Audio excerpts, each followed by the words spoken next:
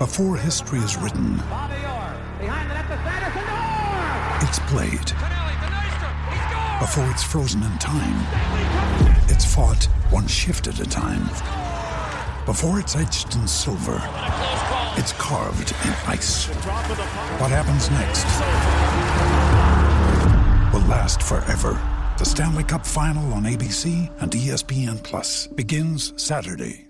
Want to witness the world's biggest football game? Head to iCanWin.com.au, predict Australia's score with a crystal ball, and it could be you and a friend at the FIFA World Cup Qatar 2022 semi-finals, all thanks to McDonald's. Maccas, together and loving it. TNCs apply. It is Spud's game. We're all here to support the legacy of Danny Frawley. His daughter Chelsea is with us in the AFL Nation box. Chelsea, great to see you. Good to see you too, Jared. How big a night is it for the family? It's a pretty big night. It's been a big few weeks leading into the game. It's always bittersweet. We're really, really proud of the legacy he has left behind, but obviously it does come with a bit of sadness as well. How do you combat that together? Do you have your private moments as well as there are public demands, aren't there, at a time like this? Yeah, absolutely. I think next week we'll bunker down and kind of recuperate and reflect on the amazing things that he has achieved even since his passing. I think, we're just so proud of him. The beautiful ceremony at the start, Tim Watson and Nathan Burke picked up the mantle this year. They were lovely words that were said. They were awesome. Berkey did an amazing job. He's one of Dad's best mates. I think he really honoured the legacy there, and what Tim Watson was awesome too.